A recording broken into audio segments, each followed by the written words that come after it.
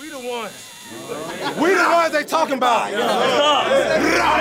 Broadway Sports Media. Choose your fighter. Justin and Justin Titans podcast show. Some of it was bad, but hopefully you probably piece something together. Outstanding. There's an earthquake in the middle of the podcast. Unbelievable. We're begging for listeners. That's all we do. Hey, look, like I said before, Monday night, Tuesday night, Wednesday night, we gonna line up, we gonna play. We the top team in Nashville. The fans showed up. We love y'all. Tighten up, baby. Welcome in, everyone, to another episode of the Music City Audible podcast, presented by Broadway Sports Media, partnered with 440 Sports, coming to you to recap the Titans' thrilling victory over the Buffalo Bills. 34-31 final score. The Titans win it on a fourth down stop. What a game. What an exciting match in Nashville on Monday night. We're going to recap the game, give you our thoughts, our top takeaways, discuss maybe where the Titans fit into the AFC picture now after a statement win like last night. And then we got a special guest, Ron Kopp, who does film analysis for Arrowhead Pride. The SB Nation Chiefs website will be on to help us preview the Kansas City Chiefs game, Chiefs at Titans, this Sunday. But before we get to any of that, we have a ton of news to discuss. It's episode 69, by the way, of the Music City Audible. The Titans were one attendance member away last night from having a attendance number of 69,420. It's our 69th episode. I had to mention that. Anyway, long introduction to say, I'm Justin Graver, and joining me as always is Justin Mello. How's it going? I'm doing well, man. Definitely think we're all feeling pretty good after Monday night's win. And what a wild one it was. You know, certainly Titans have played a lot of entertaining games over the last couple of seasons, right? You go through them, talk about that Kansas City regular season game. You talk about the playoff wins against New England and Baltimore. There's that Philadelphia one that still sticks out to me with the fourth, and when Vrabel goes for it on fourth down and bypasses the tie, the goal line stand against the Chargers. I mean, they've played so many. Texans. Two great games against the Texans last year. The Ravens last year in the regular season as well, where Derrick Henry had the walk-off touchdown in OT. So many crazy entertaining. Seattle this year, right? It was another one. So many Fun stat from John Glennon I saw on Twitter today. The Titans, since Vrabel took over, lead the league in games that they won after trailing in the fourth quarter or overtime. They have 13 such games. Next closest team has 10. That explains it, right? Because I feel like they've played so many exciting games, and this one is right up there, man. This one is up near the top, in my opinion, given, the implications of it. You know, Titans doing some soul searching, I think, going into this one. You got the Bills, number one scoring offense and number one scoring defense headed into this contest. Second best run defense in the NFL, allowing opposing rushing attacks to only run for 78 yards per game. So this is really a terrific win for the Titans. No doubt about it, and I can't wait to talk about it. But first, we got to take care of some housekeeping here. You said everyone's feeling good today after that win. Not everyone. Unfortunately, it was quite a injury fest for the Titans on the field on Monday night, and the most notable ones are Taylor Lewan being in concussion protocol, and thank God it's nothing worse than that after he fell limp to the ground and laid on the field, seemingly unconscious for what felt like minutes during that game last night. First-round pick cornerback Caleb Farley has torn his ACL, his second ACL tear of his young career. His other one was in college at Virginia Tech. His season is done. Really just a bummer of a season for Farley, and the Titans continue to get very little out of their draft picks in their rookie seasons, although Elijah Molden looked good last night. And unfortunately, return man Gadget, wide receiver, former roommate of Patrick Mahomes at Texas Tech 1 week before the Titans play the Chiefs and Patrick Mahomes, Cameron Batson also tore his ACL and will miss the remainder of the season. Cornerback Chris Jackson was in and out of the game last night. He ended up with a foot injury, wasn't placed on injured reserve, unlike Farley and Batson, who were placed on injured reserve. So some hope there that Chris Jackson maybe won't be out for too long. Christian Fulton was added to IR since our last recording, so I figured I'll throw it in there as we talk about all these cornerbacks, because one other bit of news is the Titans have signed Greg Mabin, largely suspected to be patient zero for the Titans' COVID outbreak last year before that Bills game. And now the Titans have Greg Mabin on the active roster, so they got him off Arizona Cardinals practice squad. to go along with practice squad guys of their own, Chris Jones and Breanne Body Calhoun. The cornerback position is an injury ward right now for the Titans. What do you make of all this? It really is. I mean, you pretty much did all of the house cleaning there. So I'll kind of give my thoughts on a couple of things. First of all, obviously, you hate to see the injury to Farley. You know, it's the second time he's torn his ACL in his career. Happened once in college. You add the back injuries, to the slate. And it's certainly concerning, right? But you hope nothing but the best for him and that he could bounce back next season. If there's a saving grace is that it happened early in the season where, by September next year, kicking off his sophomore campaign, he will likely, I would say, be ready to return. I just saw some Twitter takes out there calling him a bust or calling J-Rob bad at drafting because another first-round pick doesn't contribute as a rookie. And it's like, you can't fault a guy for tearing his ACL. Go ahead. I mean, look, 3 years from now, he's played in 6 NFL games. You want to call him a bust or injury-prone, go nuts. You know what I mean? But it's way too early to make that call. And it was a bit of a freak accident. I've watched the clip a whole bunch of times, and I still had a bit of a hard time seeing how it even happened. It didn't look like a collision that would lead to a torn ACL. So it was certainly a strange freak accident. Wish him nothing but the best. Again, it happened in October. You would think by September, 2022, maybe even slightly earlier than that, that he'll be able to come back and hopefully factor in for the team, much like Christian Fulton, who really did nothing as a rookie. I mean, let's be blunt. The guy was hurt most of the year and did very, very little. So came back into his sophomore year and is the best corner on the team. So you'd be a fool to write off Farley this early. You want to talk about the history of injuries and you want to be slightly concerned. Look, I get it. I'm a little concerned. But to make any rash judgments at this point doesn't make any sense. Cam Batson, go ahead. Sorry. I will just say, there is the slight fear in the back of my mind. I don't even know if this is a real thing or not, that Caleb Farley, he's an insane athlete. Some guys, I feel like, just have this thing where they are so quick twitch that their bodies can't take it. I felt like John Ross was this type of guy. He was just so fast that his ACLs just tear easier than other normal guys. And this is Farley's second ACL tear in 4 years maybe. So I kind of feel a little bit of that concern. But like you said, way too early. I don't know anything about that, but definitely, wishing him the best and look forward to seeing him next year. Batson joins him with the torn ACL, as you mentioned. You said it, gadget receiver, kickoff return guy, a dude with a great spirit. I spoke with Batson earlier on Tuesday, offered him my well wishes, and he's in good spirits. He's pumped up, and the minor setback for a major comeback. That's kind of what he said to me. And, no doubt he's going to be okay. And look forward to him coming back and competing for a roster spot next year, as he's done every year in Tennessee and has virtually made the roster every single time. So best of luck to Cam Batson. The Taylor Lewan thing was scary. Was happy to see him give the crowd the salute on his way out. He's in the concussion protocol, as you mentioned. And I guess you really wouldn't rule him out of playing on Sunday. Concussion protocol sometimes is relatively easy to clear and other times it's not. So it'd be tough to guess right now, being that we're recording this on Tuesday, but you certainly can't rule him out. Again, Titans place Farley and Batson on IR. The fact that they didn't put Lewan on there is definitely a good sign. And shout out to Kendall Lamb quickly, who came in and I thought played a really good game at left tackle in Lewan's absence. I mean, when he came in, I'm not going to lie, I had flashbacks and nightmares of him replacing Lewan in that first game against Arizona, where he got beat like a drum on 10 snaps and gave up a sack or 2 and really never settled into that. But he came in here, played about 35 snaps, and you never really noticed him. And a lot, as we always say, that's sometimes a compliment for an offensive tackle, right? Or an offensive lineman in general. When you don't notice them, it's a good thing. They're the guys that don't get all the flash, don't get all the credit. And when you're not talking about them, it's a good thing. So Kendall Lamb had that type of performance, thought he played really well. And finally, making my way to Chris Jackson with the foot injury. You said it wasn't placed on IR, just like I said with Lewan. Probably a good sign.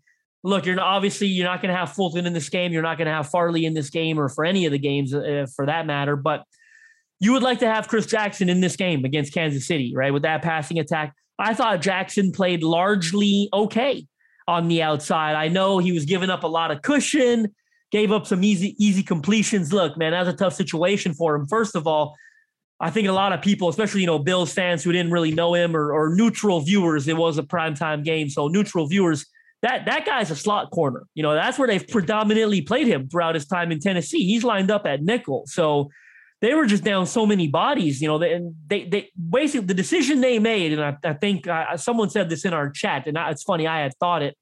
The decision they made is they like him better on the outside than they liked Breon Borders.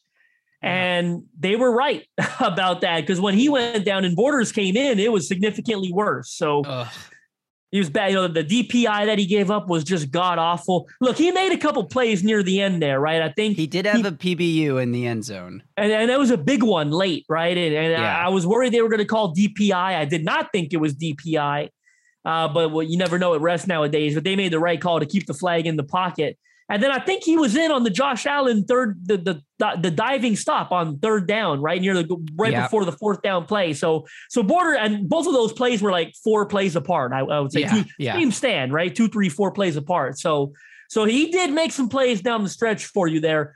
But certainly, I think Chris Jackson is the better player, the better corner, and would give you a better chance on Sunday if he can start on the outside opposite Jack Rabbit. So. I was largely okay with what Chris Jackson did. Again, that was a tough spot for him to come in, play on the outside, cover on top of it. I mean, it's the Bills, you know, covering Stephon Diggs on a couple of those occasions. And I get it. He's given up, 8-9 yard grabs. I mean, and those can get very frustrating for a fan base. And I've been there before, but it kind of is what it is. And you really hope you have Chris Jackson in this game. That's all I'll say on that. Yeah, it's funny. I mean, because you see those plays, you see the 12-yard out that's wide open, easy conversion for the Bills. But the whole point that the whole game plan for the Titans defense, and I guess we'll just jump a little bit into some game recap stuff here before we really get there, is the Titans wanted the Bills to march down the field on long drives and try to force some mistakes, try to get a sack in there, try to force a false start or a holding penalty, some incomplete passes, some miscues. Make them nickel and dime you. And it largely worked. I mean, you can't say it didn't work, because the Titans came out with more points than their opponent in this game, and mostly because of the defense stepping up big when they needed to. Yeah, they gave up the yards. The Bills are the best offense in the league right now. Of course they're going to get yards. But what you saw, like a play or two after Stephon Diggs catches a wide open out route for 12 yards or whatever on the sideline, is the Bills, Josh Allen, chucking it deep the next play. And that's what the Titans are covering, is get back. Don't let anything get behind you. Keep everything in front of you. And they had a pass breakup on that deep play on the left sideline. A few plays later, Bills try the same thing. Deep shot down the right sideline. Titans defense is backed up. Backup cornerbacks are back there, but because they're backed up and playing to prevent the deep throw, the Bills are getting bored and they're trying to take those deep shots and hit those explosives that they love to build their offense around. Titans were taking that away. And I think that, even though you see Chris Jackson and Breon Borders and a bunch of backup cornerbacks in, just like the Titans had to use throughout most of last season too, is nice to see them able to get those stops, and ultimately the strategy worked. So let's just jump into it. I was going to mention that the Titans have 17 guys on injured reserve right now, and that Brady Breeze was activated off of injured reserve, and that the Titans waived punter Johnny Townsend, which would imply that Brett Kern is set to come off the reserve COVID list sometime this week.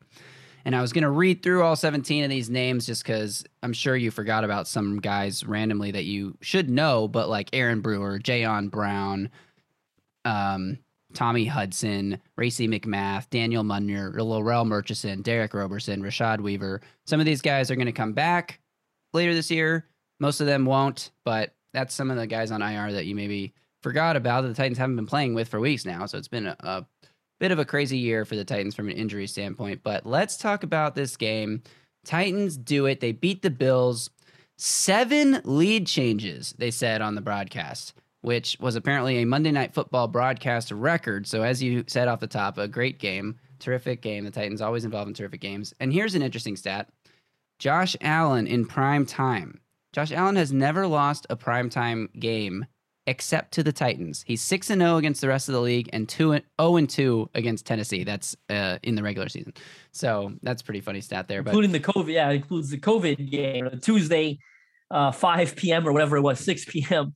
Eastern time a year ago. But I mean, I don't want to jump all over the place here, but I don't think we've mentioned Derrick Henry enough. I mean, what can you say about the King. 143 yards on 20 carries, busts off a 76-yard touchdown run where he reaches what I think it was 21.80 miles per hour, is the fastest speed of his career. I mean, when he busted that thing up the middle. The fastest speed of any ball carrier this year. Faster than Henry Ruggs scoring touchdowns, faster than Tyreek Hill, faster than any other running back. Like, not just the fastest of Henry's career, not just the fastest running back, not just the fastest rushing touchdown, the fastest player carrying a ball yet this year. That includes cornerbacks on pick sixes. That's any player holding the ball. Henry was the fastest one at his size, at his weight. That is absolutely incredible. Sorry, continue. No, I mean, when he busted that thing up the middle, the breakaway speed, I mean, it was breathtaking. You know, you just saw him turn that gear on, and they weren't going to catch him. And I think it was one of the safeties. I think it might have been Poyer tried to make the shoestring tackle, and he didn't stand a chance. So what can you say about that, man? Like I said, this rush defense, I wrote something for the Draft Network before the game talking about matchups to watch. And I talked about Henry versus that defense, 78 yards a game, and Henry doesn't care about any of that. He rips off 143 on just 20 carries. It was his second lightest workload of the season. The Arizona game was the only one that was lighter. And keep in mind, they were down a whole bunch of points in there. So they kind of pulled him and they put McNichols in there, to check it down to him and whatnot, as they often do when they're down. But second lightest workload of the season for Henry doesn't stop him from hitting 3 touchdowns and 143 yards on the second best run defense in the NFL. It's crazy. I mean, you're at a loss for words at this point. I think it's 783 yards and 10 touchdowns. I think he's had 3 games with like 3 touchdowns in each game. It's just, it's unheard of. I mean, the man it's just crazy. I don't even know. I mean, we could do this every week. I just don't know what's left to say about the man. And he did extend his 100-yard rushing streak to 5 games in this game, 100-yard game rushing streak, which is the longest 100-yard rushing streak of his career. And it's also the best game he's ever had against the Bills. His previous 3 games against the Bills, 56 rushing yards, 78 rushing yards, 57 rushing yards. He did have a couple of touchdowns in that game last year. 19 carries, 57 yards last year. This year, 20 carries, 143 yards, and another touchdown. He's on pace to break Eric Dickerson's rushing record. He'd be on pace for a 2,000-yard season, even in a 16-game season. He'd be on pace to break the attempts record, even in a 16-game season. So the extra 17th game is just gravy at this point for Henry's stats. Hopefully, the Titans don't need to play him in that 17th game. And, I mean, the true ideal, not that we care at all about stats or whatever, but wouldn't it be incredible if he hit 2,000 yards in 16 games again and then didn't even have to play the 17th game? Titans can rest him for the playoffs, but he still gets the milestone and the record and all those things. That would be incredible. And then all the naysayers out there can't say, oh, it was a 17-game season. That's the only reason he hit 2K again. So, I mean, you certainly wouldn't put it past him at this point. He might go over 1,000. He could go over 1,000 against the Chiefs this week. It wouldn't be that shocking. He needs like 230 yards or something, like 215, I think, roughly. Yeah. So, I mean, that would be wild, but not out of the question. And what's crazy about Henry's season so far is like, this is what he does in December usually. And this is a guy who traditionally gets better and better month by month. His yards per carry, his yards per game, all of it increases month by month as we get closer to December and January. We're still we're halfway through October, and this is what he's doing. We haven't even got to November, let alone D. Henber. And if anyone doesn't like that nickname, Buck Rising, you're just silly because D. Henber is awesome.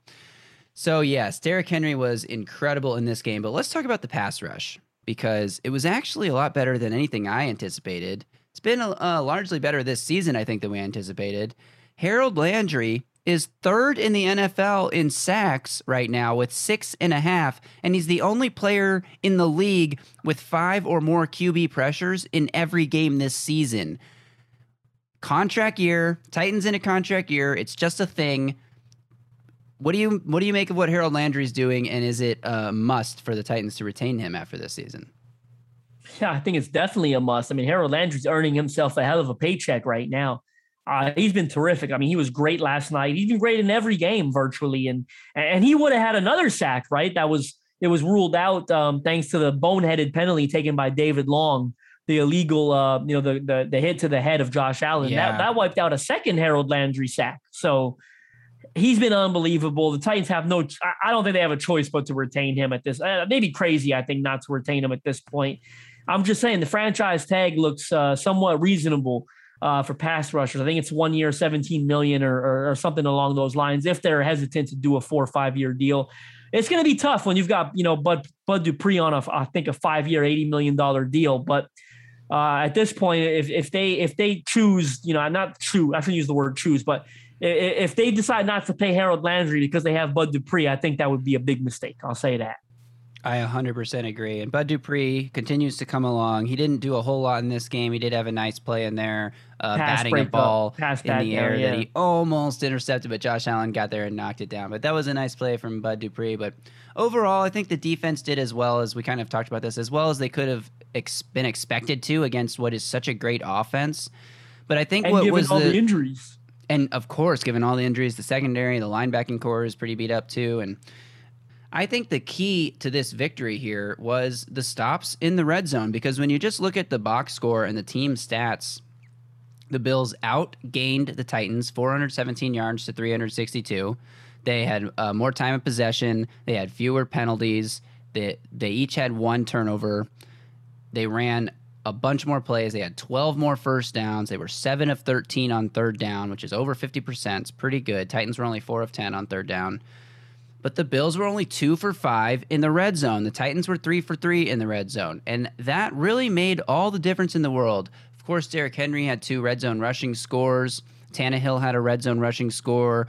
He kind of got Jordan Poyer back. Poyer picked off Tannehill early in the game on a pretty bad play from the quarterback that was just really underthrown ball looking for, I think it was A.J. Brown down the field, or maybe it was Julio. I think it was Julio. Yeah, it was Julio, I think. But yeah, I mean, it wasn't an awful read. I think Julio even had a step and on the corner, and Poyer was the safety who undercut, even more undercut from the corner's position and picked that ball off. But then Tannehill was met at the goal line by Jordan Poyer, and he said, "I'm scoring a touchdown." He kind of like shook Poyer off and powered his way into the end zone and scored the touchdown. So nice play by the Titans in the red zone, and the defense in the red zone is really the reason that they were able to come up with this game. I mean, obviously the holding them to a field goal, but the biggest play of the whole night was one of the last plays of the game right before the Titans took their final kneel down, was Josh Allen's QB sneak, where Jeffrey Simmons just put one arm out and he had the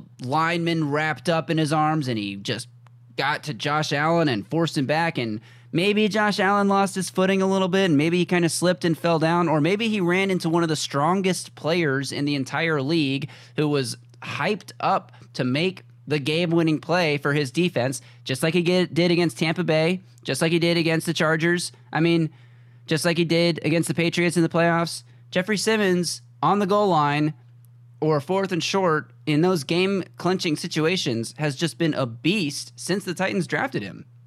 It was a great play by Simmons. He's one of the best interior defensive linemen in the league. Underrated player, in my opinion. And it was a big moment for him to secure the game with that game-winning play, a goal line stance. Josh Allen, I talked about, with my Draft Network crew earlier today, we talked about the play call on 4th down. Look, Josh Allen is 6'5", 240. I don't think it was a bad play call. And Joe Marino, who we had on this show a week ago to preview this game, he said in that situation, by the way, prior to that play, 4th and inches, 4th and 1, Josh Allen on the QB sneak, he's picked it up 13 of 14 times prior to that play. And the one time he didn't get it, by the way, ironically enough, was one that he slipped on it. Oh, I thought it was a botched snap I saw. Or it might have been, you might have been, I think you're right. I think it was a botched snap. My apology. I know it was something other than he simply didn't get it. Right. It wasn't the push. It wasn't the defense. It was just a weird error, a fluke. Yeah. I think from a Bills perspective, it was a great play call. Look, this should tell you all there is to know about the play. As a Titans fan, I was hoping they would kick the field goal. I'd rather them take it to overtime, let the Titans get 50% chance at the coin toss. I'm just saying, I thought Bills had a better chance at winning the game by going for it. Absolutely. So I think it was a good play call. And the analytics was a good decision to go for it. Yeah. And analytics back that up too. But absolutely. As a Titans fan, I was thinking, go for it. Go for it. Go for it. Give the Titans a chance to end this game right here, right now. That's funny. See, I thought the opposite. That is Sure, funny. right? I trusted that goal line short yardage defense to come up with a play like this. They had been playing like Absolutely. the way they And they're played great against at that. Baltimore, and yeah. They're great at that. But you said it from the analytics perspective, it gave Buffalo a better chance, right? Because the way I looked at it was, look, it's 4th and 1. They've moved the ball, relatively at will throughout the game. I'd rather them kick the field goal. Titans got a 50% chance of winning this coin toss. They're going to win it, right? If they hadn't stopped Tennessee, there was like 6-7 drives consecutive. Titans Tennessee had scored field goals, on, touchdowns. Titans scored on their last 6 drives of the game, excluding the final kneel down. And the second half and the end of the half, because Titans ran one play and ran into the tunnel. So those 2 drives don't count. Titans had scored on every other drive consecutively. And even if the Titans hadn't won the coin flip, I would have been reasonably confident that they could hold the Bills to a field goal. Again, Bills 2 for 5 in the red zone at that point, and get the ball back and go score a touchdown to win the game. Like, that was totally within play. So I think the Titans, at the point when they were able to take a 3-point lead, win probability wise, a lot of different avenues that could lead to a Titans victory there. Bills were trying to steal one. I like the play call from both aspects. Do you think Mike Vrabel would make that play call? It's so hard to say, because sometimes it feels like he's really aggressive and other times it feels like he's inexplicably conservative, right? But I feel like he would have gone for it. I don't know. Yeah, truthfully, impossible to say. Impossible to say. Because he's so unpredictable. Like, I would have thought he would go for the win against the Jets. It was like 4th and 10, and I was still thinking you should go for the win here and not kick this field goal, because this is something that people don't often factor in when they're thinking about, like, when people say, the Bills, like Bills fans, Bills should have just kicked the field goal, or analysts saying, like, Bills should have kicked the field goal and gone to overtime. It's like, that field goal is not guaranteed to be a made field goal. The snap could be bad. The kick could get blocked. He could shank it. He could slip. Like, there's a ton of things that could go wrong on a field goal too. It's not like automatic 3 points, but anyway, we're getting a little off topic here. I think we've covered a lot of what I wanted to say about this game.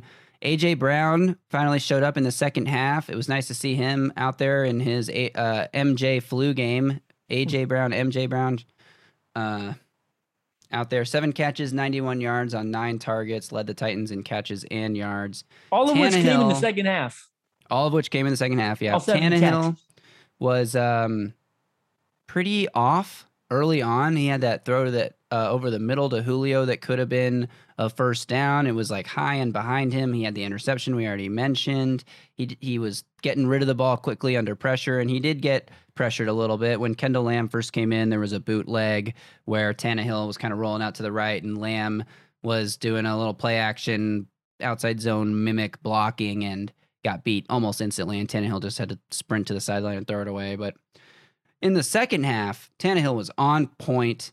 He really commanded the offense, made throw after throw, was finally starting to feel in a rhythm. It felt like watching him throw in the first half, I felt like, when you're watching the broadcast angle and you just see him kind of like not really find a receiver right away and then throw it, and you're like, oh, I don't know about that throw. And in the second half, it felt like he was hitting the top of his drop and balls firing, and then it's like you don't even have to see the rest of the field to know, just from the way Tannehill fired the ball, like that is going to find its target. That's going to be a completion, and it was like clockwork to A.J. Brown over the middle, and it was really working. I thought A.J. was going to bust one of those. Maybe if he wasn't sick, he would have had a better chance, because there was a couple catches where he had some space there. But other than that, any other takeaways from this game you want to talk about before we get to our Chiefs preview?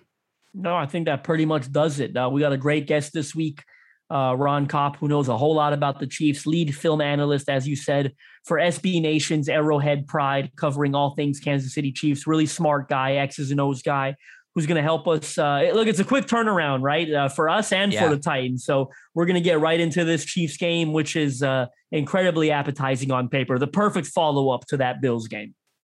No doubt. So without further ado, then, let's bring him on. Here is Ron Kopp, who you can find on Twitter at Ron_Kopp, Kopp.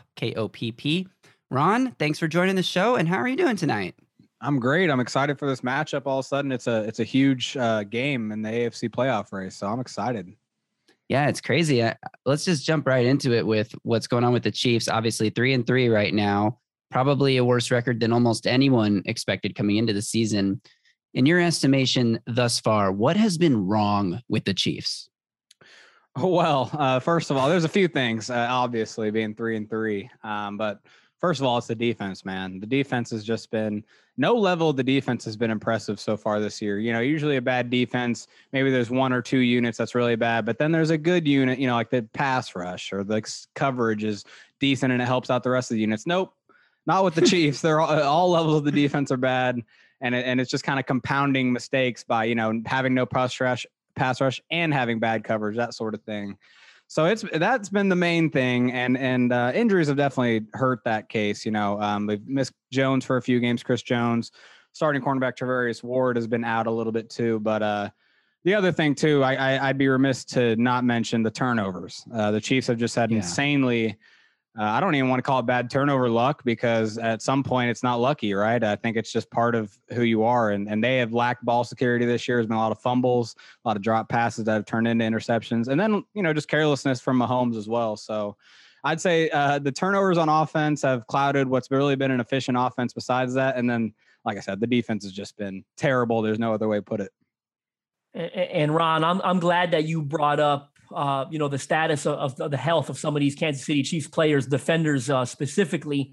So I know we're recording this on Tuesday night, so it's a little early in the game week, but how healthy do you think Kansas City will be heading into this one? Talking about guys like Chris Jones, Charvarius Ward, and so on.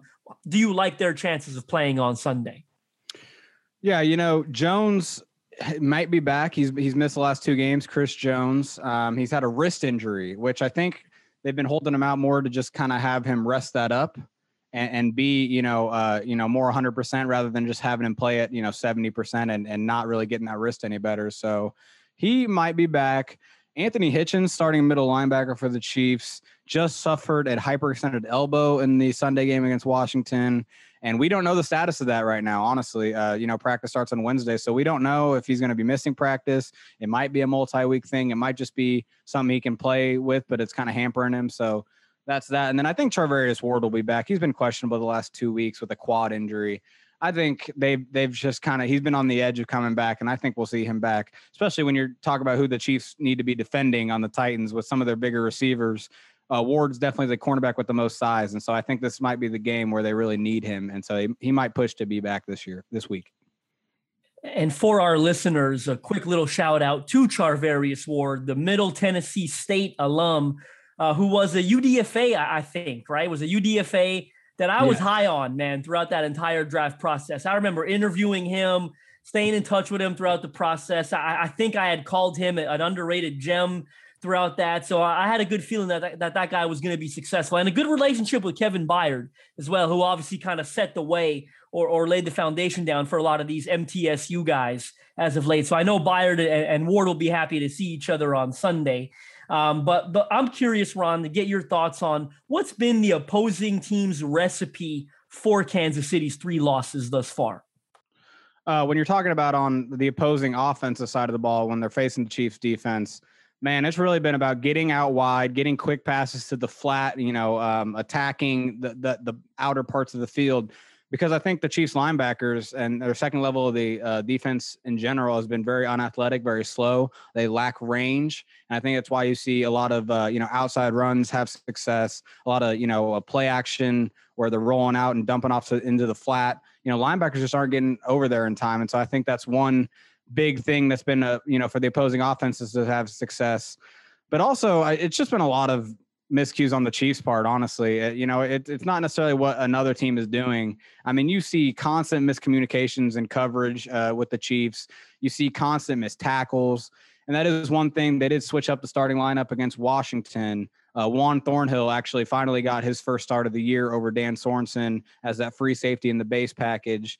And finally, the defense looked a little better. There was one huge coverage lapse on a touchdown before half, but I think maybe that's a recipe for success for the Chiefs, getting Juan Thornhill in the starting lineup. But besides that, man, it's just they've lacked a lot of athleticism on this defense so far, and opposing teams have really taken advantage of it by the ways I just mentioned.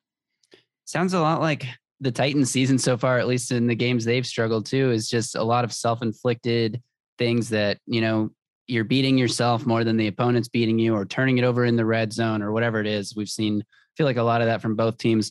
both teams pretty banged up heading into this matchup too. So I think there's a lot of similarities just in what this season has been so far for the Titans and the Chiefs. But when the Chiefs have it going and it's been working, what's been so much better in those 3 games? Is it just protecting the football, or how have they come out with the wins that they've come out with?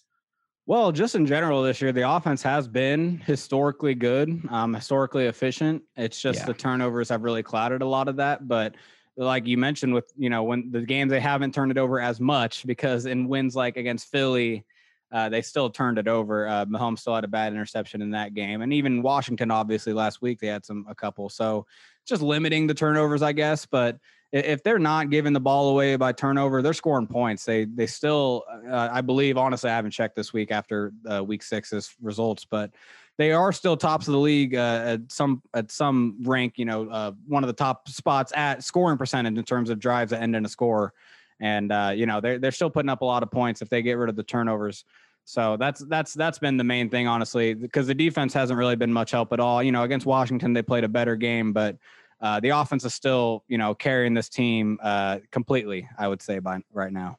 Right. And I think that's kind of what, the Titans did. That's kind of how the Titans were able to beat the Chiefs last time they played in the regular season, when the Chiefs came to Nashville, and the Titans had that turnover fumble that they returned for a touchdown. They had a blocked field goal, little like I'll call them fluky type plays that helped, where when you're just talking about like offense versus defense between the 20s, like the Chiefs are usually the dominant team, but it's all these other elements of football. You're not playing with a round ball. So that's kind of what's doomed the Chiefs this year from my observation. Yeah, no, absolutely. That really has been it. And like I kind of mentioned earlier, you want to call it turnover luck. You want to call it bad luck and turnovers because, hey, you can't count on people dropping passes or, one of Mahomes' interceptions was a tip pass at the line that, became an interception, and you could blame the offensive lineman for not cutting the guy on a quick pass, that sort of thing. You want to call it luck, but at the same time, when it's this prevalent this far into the season, it's kind of who they are right now. They've really been careless with the ball, and there's no reason to think that's just going to magically change, because it's really been a prevalent thing throughout the entire year. Yeah, Ron, when you said coverage lapses, I can't think of a better title for what this game will probably be. I think this will be a game of coverage lapses on both sides of the ball, or on both sides, both teams. So I can all but assure you of that. But we talked about you've talked about the turnovers a lot, obviously, throughout this segment, but Mahomes specifically. Now, let me lead this by saying I still think he's the best quarterback in the NFL, and I think anyone would probably be crazy to say otherwise. But he's leading the NFL in touchdowns, but he's also tied for second place with interceptions. And some of them, let's just call them what they are. That one against Washington, not the one that was tipped, but the terrible decision. I mean, that's about as bad as an interception as you'll see any quarterback throw in the NFL, right? I mean, that's a third string type interception there, right? That's an error that you expect Davis Mills to make on Houston or something like that, right? So what do you think is going on there? And what are your expectations for him? Do you see him kind of cutting down on those as the year goes on? I think he will. I think one thing that's happening right now is I think he's just pressing a little bit, which is an indictment on him. You can't be pressing in the NFL. You got to just kind of, as a great quarterback, you have to just kind of, take what the defense gives you and make the plays when they're there, and don't try to force a play when it's not there. It's a bad quality of an NFL quarterback. And I think right now he is pressing because he knows how little the defense is kind of helping the team right now. And like I said, it's not an excuse, because I think that's something he has to rein in. Just like, for example, the Washington interception, you're down 3, it's third down, and it's a run play. It was a called run play. He turns the hand off and he fumbles it. Why are you trying to make a pass out of that? It's right before half. It's third down. You're in field goal range. You're down by 3. The red zone. Yeah. Yeah. It was a pretty, it was probably like a 40, 45 yard field goal, nothing crazy. I'm kind of confused how, or, a little troubled that alarms didn't go off in his head. Like, hey, I just got to eat this in this situation. I appreciate him being so aggressive. It's what makes him really good. But I think what we've seen a lot of his career is him have that healthy balance of aggression and taking, what's there and not kind of forcing it. I think this year he's forcing it a lot more. And I think that will get reined in over time. And hopefully the defense kind of helps him out more, so he feels a little more confident, I guess. But right now it is a bad quality of his. And it's something that keeps happening, keeps popping up. Well, Ron, we really appreciate your time tonight. We're going to wrap it up here with one last question. Kind of get your thoughts on how you think this game will unfold. Chiefs offense probably be able to take it to a Titans defense. It'll likely look a lot like the last Titans game against the Bills on Monday night, where it kind of comes down to red zones and turnovers and who can really execute in crucial moments. But what do you think? What do you expect in this matchup? Yeah, I'm expecting a lot of points, man. If you're in Vegas, I'd hammer that over, because I really think there's going to be a lot of points scored, not only on the Chiefs side, but on the Titans side, man. The Chiefs' run defense has improved since that week 2 debacle against Baltimore, but I also think they just haven't really faced a run offense, really a strong run offense in that span. And we all know what Tennessee can bring. I know, the offensive line is a little banged up right now, but someone like Derrick Henry with the defensive line that like the Chiefs are playing right now, they're not getting a lot of penetration. They're not really stuffing gaps really well. If he gets a full head of steam through the line of scrimmage to our second level, man, our second level has really been in trouble this year. So that's not a good recipe for success. I think the Titans have their way a little bit with the Chiefs defense. And a couple of years ago, like 2019, I think it could end up in a similar game like that, both in the 30s, and it kind of comes down to who has the ball last. Nice. I kind of agree. I think that's going to be how this game plays out. I think that's going to be how a lot of Titans and a lot of Chiefs games play out throughout this entire season if we don't see either defense make massive improvements. So hopefully it's a potential playoff preview here. I think both teams are poised to make potential playoff runs. So this could be a preview of a matchup we see again in January. Remember, guys, you can follow Ron on Twitter at Ron_Kopp, KOPP. Thanks for joining us, and good luck this weekend. Ron, I appreciate you, man. Yeah, absolutely. No, good luck. It'll be a fun game. All right. Hope you guys enjoyed that interview with Ron. Love his insight there. Sounded like he thinks the Titans have a pretty good chance of coming out with a win here. I will say, the Titans' place amongst the AFC elite could shift. The public perception of it anyway could shift based on what happens in this game. If the Titans somehow, I don't expect this at all, but if the Titans have like a dominant win against the Chiefs now after coming off a win against the Bills, they're going to be looked at and talked about quite differently around the league.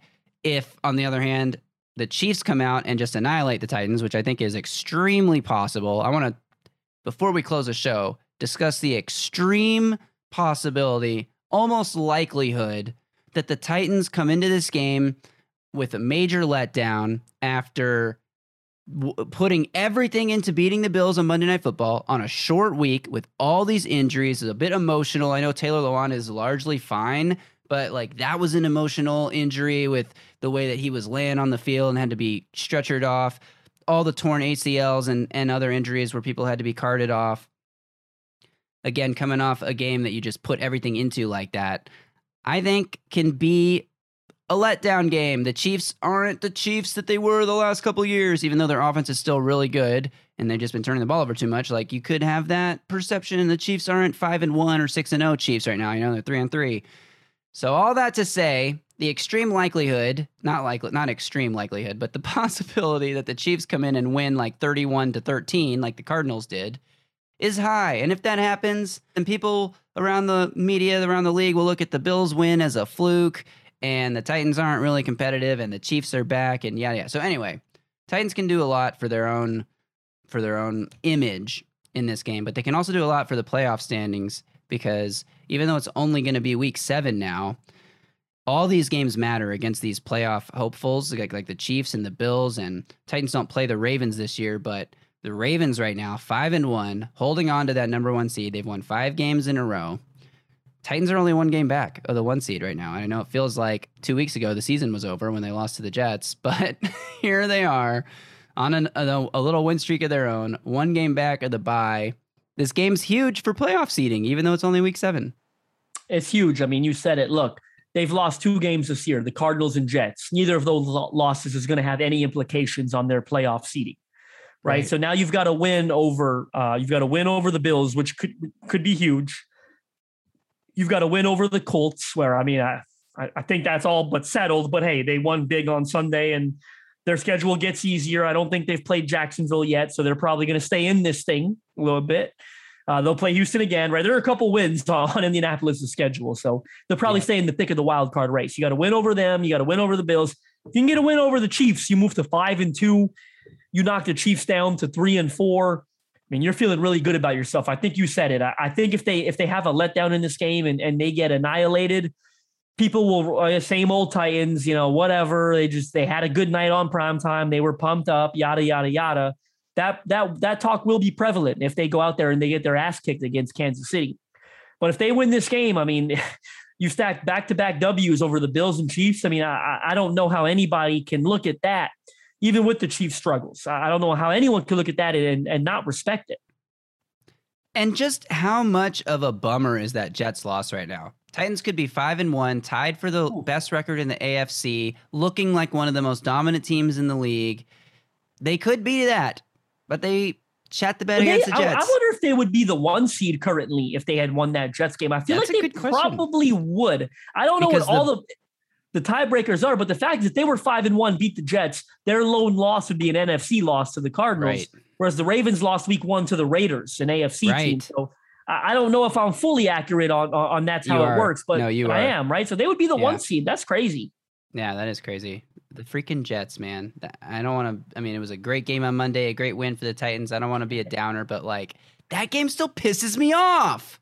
Zach Wilson, man. Zach Wilson. Can't stop Zach Wilson. It is what it is. I guess the Titans can't, but all right. Let's get out of here with some score predictions. I'm going to say I was very close on my Bills-Titans prediction. You were very close.